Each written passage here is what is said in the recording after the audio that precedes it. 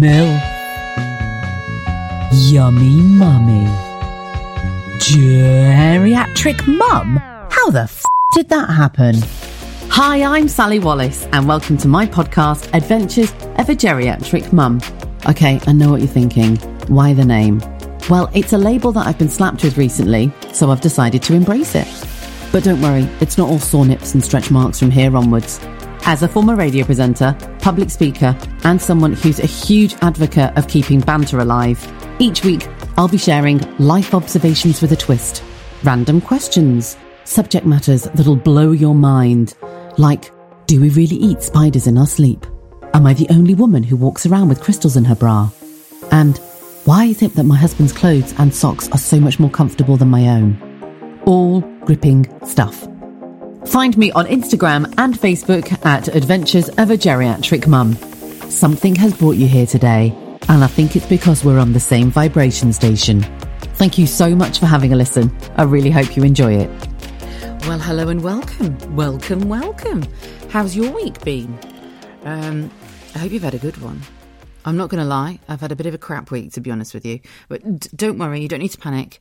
You don't need to switch off and think, oh God, this bitch is going to bore the crap out of me. No, I'm not. Listen, just because I've had a bit of a bad week doesn't necessarily mean that I'm going to dump it all over you. That is not my style at all. This is not a pity party. I don't take part in any of that crap.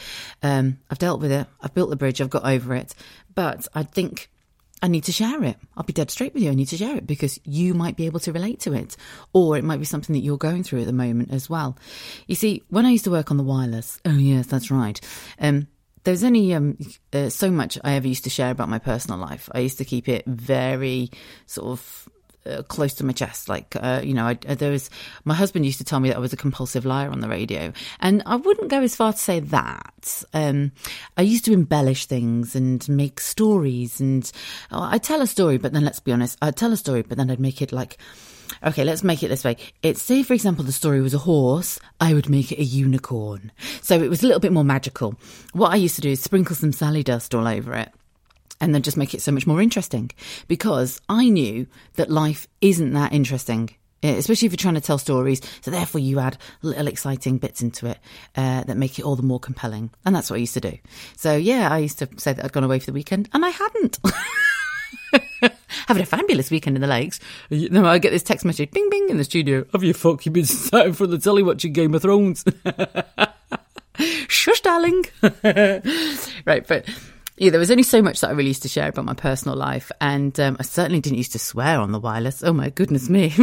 It's only here, now I'm podcasting, that I can say fuck or bugger. And quite frankly, I enjoy it. Hey, listen, creative. I got told that swearing and a bit of potty mouth is actually a fantastic sign of creativity.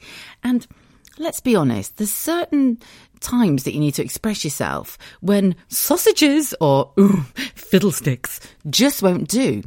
And it's okay to tell somebody to fuck off when it's needed. And I think we just need to kind of just remember that, okay? Clearly not in front of our children. Oh dear, mummy didn't say that. Luckily, hang on, cross fingers, touch wood, I don't swear in front of Roman because I can't bear the thought of that. So yeah, there's no potty mouth in front of my toddler, and I'm really good at reining it in. And everybody knows that I've got a mouth like a like a sailor's lower deck. And yeah, it is. Well, my husband's a builder, and the one thing that I was always good at is I never used to swear on the radio. Ever. I never swore on the radio in 14 years. And okay, hang on. I might have accidentally said once, I think I was talking about the new Spider-Man movie, and I accidentally said, instead of Kirsten Dunst, I actually went, so you can get yourself to the cinema this weekend and see Kirsten Durst.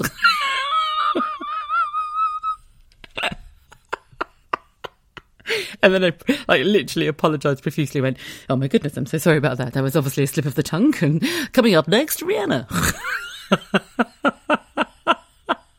It was really bad. But it wasn't intentional. That was obviously like a big mistake. It wasn't intentional. Anyway, holy mothership, I've gone completely off track here. So yeah, what I was trying to say is that I didn't ever used to really share anything that was like too personal. I used to just try and keep my personal life quite guarded.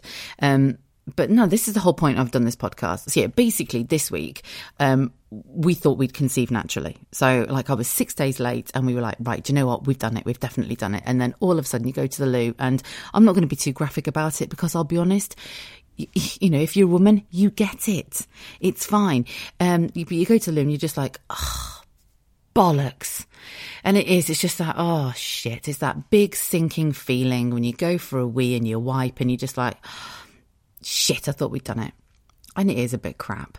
And don't get me wrong, I'm not throwing myself a pity party. I just know that there are women out there that will relate to this and just be like, yeah, I get you, Sally. I totally get it. Because it took me and Scott 4 or 5 years to conceive Roman. And we ended up going through IVF. We actually had something called ICSI in the end. And I will do a podcast about my whole IVF journey to have Roman because it's mega. But it will actually probably take me about 4 or 5 podcasts to actually do it because there is so much that goes into it. And not only that, when people go, oh, you've gone through IVF. Yeah, I've gone through IVF, but there's a whole different, it's like, it's emotional. It can take its toll on your relationship. Everything gets affected. Everything does. So we're obviously trying for number 2 at the moment, which has been sort of in the process for around 2 years. Now, last year I had a frozen embryo in the freezer. And around March, we decided to go for it. And we were like, do you know what? We're going to do it. Let's just go for it. So it took a while to get my body kind of functioning again. And I had to do a few injections and get myself ready to go. And then you have what's called a transfer day. And you go in for loads of internal scans and stuff. And it sort of came to the transfer day. They obviously took the embryo out of the freezer. And I think there's a very small percentage of it not surviving because they need it to grow, to defrost and then start growing really quickly. And unfortunately, it didn't happen. So there's me freaking loaded on hormones, and I mean off my tits on hormones, waiting for this egg to be transferred, which didn't get transferred because it didn't survive. And oh my God, I just literally, it was like the biggest emotional roller coaster ever. I had to go for acupuncture just to sort my shit out because my head was just all over the place. And it wasn't because I wasn't hysterical, because I think when you've tried for kids for such a long time, you become very matter of fact about things. I was a bit upset, of course I was. But at the same time, I was just like a hormonal wreck. At one point, I was like a wild dog looking for a mate. And then I was literally like a fat girl trying to on clothes.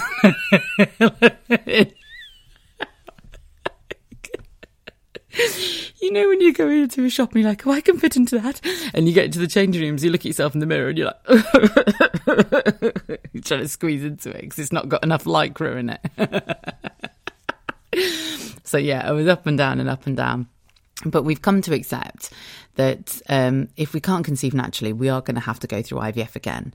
Because yes, there is potential that we could conceive naturally, but I'm 43 and I'm very aware of that. So I've got low AMH. So my egg reserve is low. But not only that, I know for a fact that at my age, it's going to be a bit of quality as well. So we've accepted that we're going to go for an egg donor. But because of COVID and all this craziness that's going on at the moment, we wanted to go overseas for an egg donor. And we can't get overseas at the moment. You can get egg donors in the UK, but from what I can gather, the list or the wait list is like 2 years or something like that. And then there's different regulations in the UK compared to what there are overseas. So I think, if I'm right, in the UK, you can't anonymously donate an egg. And then therefore, I think once your child has reached 16, don't quote me on this, I might be wrong. I think that they can go and seek the donor, and then once the child is 18, the donor can come seek the child. Well, I don't really want that happening. I don't know. Don't get me wrong. There would never be any secrets about it because it's a gift as far as I'm concerned. But yeah, I don't know. I don't know where my head's at with that at the moment, to be honest, but that's where we're at the minute. I think this week I've had a little bit of a head fuck. I've kind of thought, right, okay, do you know what? If I don't do it now, we need to do it now, because it's crazy, but my biological clock is ticking and time is against me as a woman. Scott, my husband, could conceive until his 60s. But as women, we've got a window and we have to take it. And it's it's a shitty feeling. It's a really shitty feeling. And for a small period of time when I was trying for Roman, I beat myself up so much. I like, not physically, but like mentally, I was like, oh, you dick, you should have done it sooner. And, poor Sally, I really was horrible to myself. I look back now and I just think, God, Sally, give yourself a break. Because I really did. And you do blame yourself for a long, long time. And, I could cry about it actually, but oh my God, I am going to cry. Hang on. No, I'm getting my shit together. I think he's fucking hell, Sally, get it together. No, because do you know what? I want to be honest. I really do want to be honest with you. And it is a point where you just, you do get these moments where you think, I should have had kids sooner. But actually, when could I have had kids sooner? I went to university when I was 19, and then I graduated when I was 22, and then I moved straight out to America. I moved back a couple of years after that. Then I got into the radio industry, and to be honest with you, I was single throughout most of my 20s. And then, hang on a minute, let me just rephrase that. I had a few gentleman friends.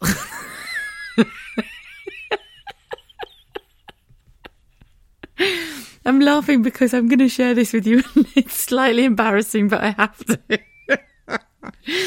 How can I say this? I had a dance card that had a number of gentlemen on there who would like to waltz with me, but we ended up doing the tango.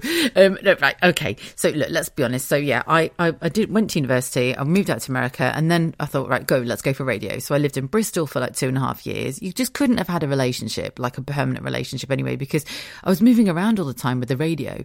Moved to Newcastle upon Tyne for 3 years, then moved to Manchester just before my 30th, and that's when I met my husband. But throughout my 20s, I was just looking over my shoulder then, because I thought I heard my husband walk in, Scott, and he'd be like, who the fuck are you talking to? I'm just talking about all the wrong men in my life. No, so seriously, in my 20s, do you know what? Why am I whispering? I don't know, but I feel like I need to, okay? The guys that I dated in my 20s were not the sort of men that you took home to your mother. Does that make sense? How can I just... Right. Okay, here goes. The men that I dated wouldn't have looked out of place in an episode of Crime Watch. Have you seen this man? Oh God, he was at my house last weekend. No, seriously, it was just bad. It was bad. But I don't know what was wrong with me. I like to describe my 20s as being ill. I think I was ill. I was just jaded. I was really jaded. Like I dated all the wrong uns. That's the way you describe it. I dated the wrong uns. And these were men, I dated doormen. I dated a gentleman who I realised had a criminal record. I didn't know. I dated guys who were compulsive liars, guys who cheated on me. Oh, just honestly, I was just so stupid. But I was really young and, oh God. Oh yeah, it just, I look back now and I have to laugh at it because it was that stupid. I mean, this is how bad it was, to the point where my mates would go, yeah, but Sally, he's an idiot, he's cheated on you. And I'd go, yeah, but it's okay, he's changed. He's a really nice guy. All of a sudden, I became a therapist and wanted to fix these people. What was wrong with me? What the fuck was wrong with me? And I guarantee when now you go, oh my God, that was me. But we do this as women. We're like, oh, it's okay. Yeah, he's changed. He's a really nice guy now. No, he's not. He was with another bird last weekend, you stupid tit. So yeah, there never was a right time. And I know everybody says, oh, but there never is a right time. And I understand that. But at the same time, having a child for me is a big deal, because I wanted to always be, I always wanted to be a mum. Always. And so when I had Roman, it was, oh my God, I was hysterical. I will tell my birth story one day as well, because that's just hilarious in itself. But I love the fact that I'm an older parent, and I really embrace that, because actually I was a bit of a selfish bitch in my 20s, to be honest. And I'm a very, very different person now. And I know that raising him now is the right time for me. This is the right time for me. Even though the journey I went through to have him was shit, and it was hard and it was tough, but you know what? It's made me who I am today. And at the same time, I believe for me, and this isn't the same for everybody else, it's made me a better parent. 110% made me a better parent, because I absolutely love every minute that I get to spend with my little man. And he has the dirtiest laugh like me. Really, he does. I will try and get it and record it one day because it's proper like coming out of a 3-year-old's mouth. It is the funniest laugh ever. But as soon as he starts laughing, I just can't stop. That's it. I'm gone. And then he starts laughing at me. So yeah, it is. It's the best feeling ever. So it's, I suppose, trying for the second one, and secondary infertility, it affects many, many women. It's going to be a challenge, but I'm not going to stop. There you go, I've said it. And right now, if you are at the moment thinking, oh God, Sally, I'm in exactly the same position, because, okay, I know women and I network a lot, and I've got some fantastic female friends. But I know women who are going through IVF on their own. They've gone through sperm donor. I've got friends who are I've got a friend who's currently just gone through IVF and she's pregnant and she's keeping it to herself at the moment. So I certainly won't be mentioning her name. I've got another friend who's just gone through IVF and she's pregnant as well. I've got a friend and she has been married for years. She's just hit 40. They've divorced. Her husband didn't want kids. And she's now saying, have I missed it? Have I missed my boat? Is this it? Am I never going to have kids? Stop it right there, girls. If you want to be a mum, you can be a mum, okay? It just depends on how far you're going to take it. And I can tell you that from experience. So for me, I was going to become a mother no matter what. But I was going to exhaust every avenue it took to get there. So that meant IVF, ICSI. I'm going down the route of egg donor. If that doesn't work, then we'll potentially look at adoption. But it's got to be for both Scott and I. Do you know what I mean? You don't have to physically have a child to become a parent, but it just depends how much you really want it. Seriously, I know people that are going for IVF and as soon as they get to injection point, they're like, oh, no, I can't inject. And that's fine. That's your journey. That's not a problem at all. But for me, no, I was not going to give in. I was I was determined, absolutely determined. And you keep your eyes on the prize. I kept reading The Secret, rubbing my crystals on my tit, and look what happened. So yeah, stick with it. I don't think people talk about this enough.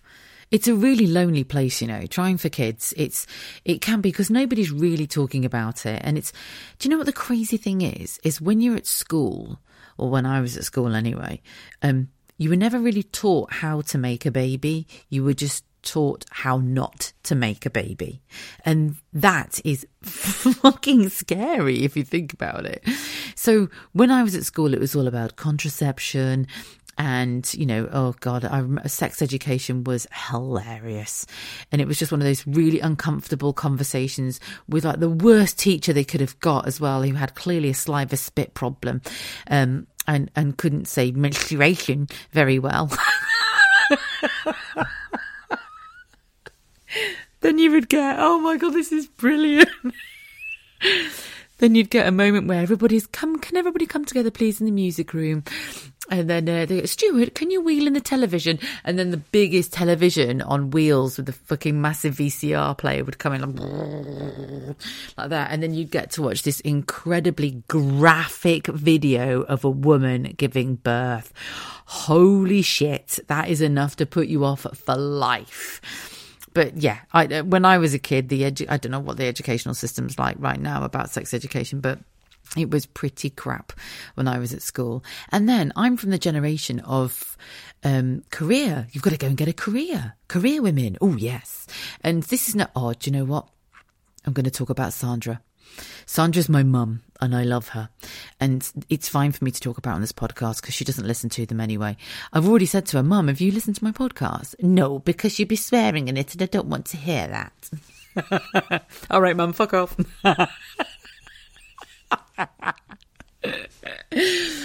Right, okay, so Sandra's amazing. My mum, I love my mum. She's honestly, she's an incredible woman. She's I won't tell you her age because she'll absolutely slap me if she does ever listen to this. But yeah, she's an amazing lady, my mum. She really is. But she's also a bit of an oddball. And that's probably why I love her so much. But being a parent now and having my mum as my mum, I've realised you're not going to change them. You're not going to change your parents. So you just accept them as the oddballs that they are. My mum is wonderful, but she is crap at giving advice. And she'll actually admit that herself. She's really shit. So say, for example, like I'm going for an interview or I'm going to meet somebody and it's quite a quite a serious business conversation or something along the lines of that. And I'll go, yeah, Mum, I'm just going into this meeting. Don't swear. And I hope you've got nice clothes on. Yes, Mum. Not be badass, Sally, get in there, go crazy. I will not go crazy, but, to be super confident and then hold your own. No, don't swear. And I hope you've got your lipstick on. Are you wearing lipstick? It does make you look a bit better. Put a bit of makeup on, Sally. Okay, Mum, thanks for that. Great advice. Love you. Love you. Bye. Bye. No, but my mum basically really encouraged me to be a career woman. And hey, hang on a minute, I'm not blaming my mum. That's because my mum couldn't do what I could do, which is insane if you think about it. So my mum's generation couldn't do what I did in my generation, and now the next generation are going to have a whole load of different freedoms as well. My mum and dad wanted all four of us to go to university. It was something that they were quite passionate about at the time. But this is it. Even things have changed, haven't they? I mean, even now, if Roman, when he's older, doesn't want to go to university, I'm really not that bothered. I see it in a completely different light now, education. I really do. But at the time, it was a really big deal that all of us would go to university, and we did. All four of us have got a university degree. Could I have tried a bit harder at uni? Yeah, of course I could have done, but I didn't. And so that's just the way things were, to be honest with you. But it's quite interesting because my mum is wonderful in the fact that she was very pushy that all four of us went to uni, and she realised that she didn't have a university education herself, so she went and got one. So you got to give Sandra credit for that. And in fact, we did help her a lot with her computer because she was crap on the computer, my mum. She still is today. My mum has got one of those concentration tongues. Have you ever seen one of these? Okay, so it comes from my granddad. I believe it's genetic, and it's a tongue. Don't get me wrong, it's not something you stick on your face. It is actually your biological tongue that you stick out, and then you sort of like stick it onto your top lip, over your top lip. So it's like concentration. So my mum sticks her tongue out, and then a bit like a cow licking their face. Their massive snotty nostrils. It's like that. It's like a big tongue that comes out and just sits on her top lip when she's doing something. And it's basically her concentration tongue. And there's lots of people that have them. My granddad used to do it, and my mum does it as well. So I remember her sitting and like on the computer trying to type. And she wasn't very good. My mum used to go, I was trained on a QWERTY keyboard. I was very good on the typewriter. Yeah, Mum, just let us type it up for you. Just sit there, Mum. Come here, we'll help you. Hey, it was an education. She did quite a lot about sex at the time, to be honest. Do you know what, right? I have to say, there's some cracking stories that I can tell you about my family. One of them, this is just the best. My mum will kill me for telling this. Right, so my mum was a ward sister for a number of years, but before that she used to work. She was a nurse for years and years and years, and then made her way up to assistant, and she was really good. She was amazing, my mum. And I know that, in fact, I know a couple of her old colleagues listen to this podcast, and they can certainly certify that my mum was incredible. She was so kind, and she was such a laugh with her patients. But my mum worked in the glory days of the NHS. That's what she calls it anyway. It's not like it was when I worked there, Sally. And I get that, because my mum was hardcore, and I don't mean that she was ruthless. She looked after her patients, and she cared for her patients. And literally, my mum went above and beyond. This is when you could take flowers into a ward, and my mum used to dress up as a blue fairy, because she used to work most Christmas days. And she would dress up as a big blue fairy with, like, honest to God, Christmas chit and tat. She loves it. She'd have flashing earrings on, and she'd have like flashing shit all over her top, and all the most garish makeup ever. But she used to just make so many people smile, and she was wonderful. She could go into a ward and organise it like you wouldn't believe, get everybody's rotas sorted out, look after all of her patients, make sure that her team were all good and her team were all sorted. And she'd like, how can I explain this? She'd be like somebody from ER. Do you know what I mean? Like, give this person a 745 and a 5423 and blah, blah, blah. And then she'd come home and then go and put her wallet in the fridge. As soon as she got home, she was knackered. She was absolutely knackered, right? So,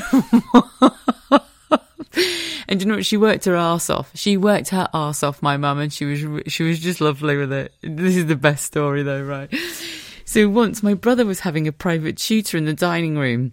Right. And in our dining room, we used to have this like little hatch, like a serving hatch through from the kitchen to the dining room in our family home when we were kids.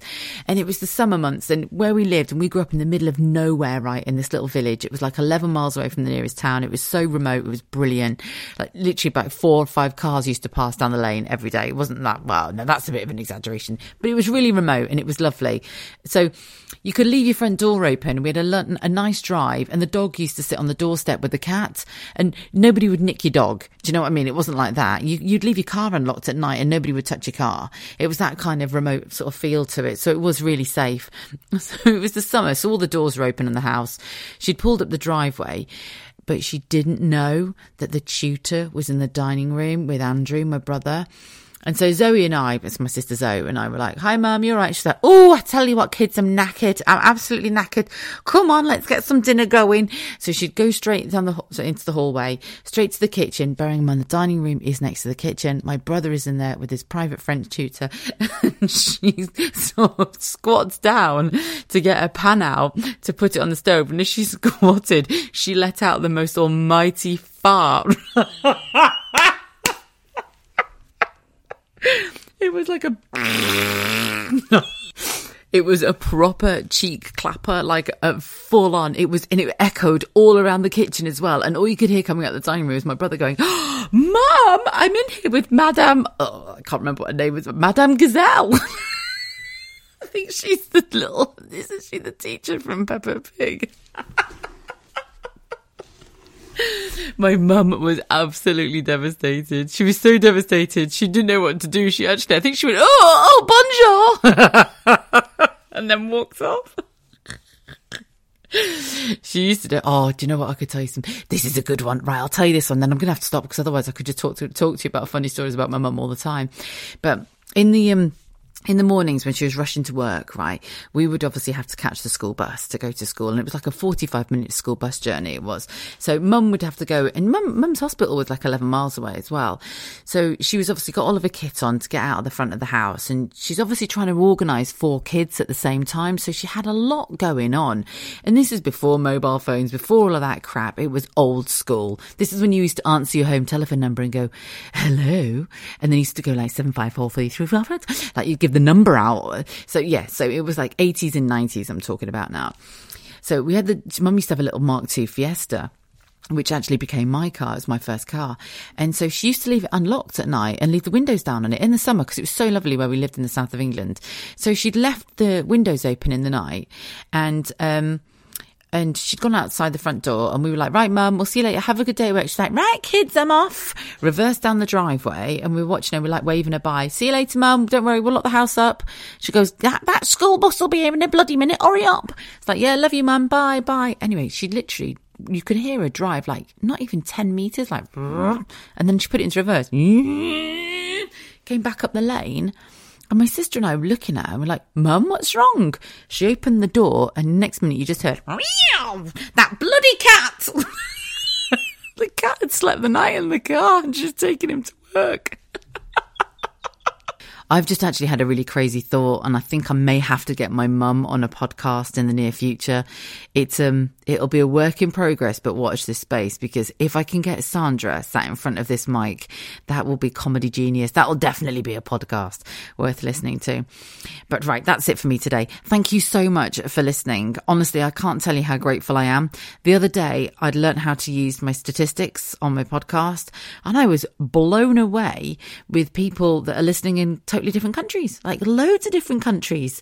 I honestly couldn't believe it. So thank you for listening, but also thank you if you've taken the time out to send me a message to say that you've enjoyed it as well, because that just makes it all the more special for me, because I honestly love podcasting. It's my 4th episode and I'm really starting to get into it now. So it means the world that you're listening, you're enjoying it, you're relating to it, and you're laughing along as well, because that was my intention when I first started this. If you want to get a hold of me, find me on Instagram. It's at Adventures of a Geriatric Mum, and I'm on Facebook as well, Adventures of a Geriatric Mum. No, you know what I'm going to say. Reach out. I always appreciate a reach out, not a reach around. This is a family show. Right, have a fantastic week, and I will see you very soon. Thank you so much for taking a listen to my podcast. Find me on Instagram and Facebook at Adventures of a Geriatric Mum. where there's a link to the podcast that you can share with all your friends. After all, sharing is caring, and you and I are best friends now.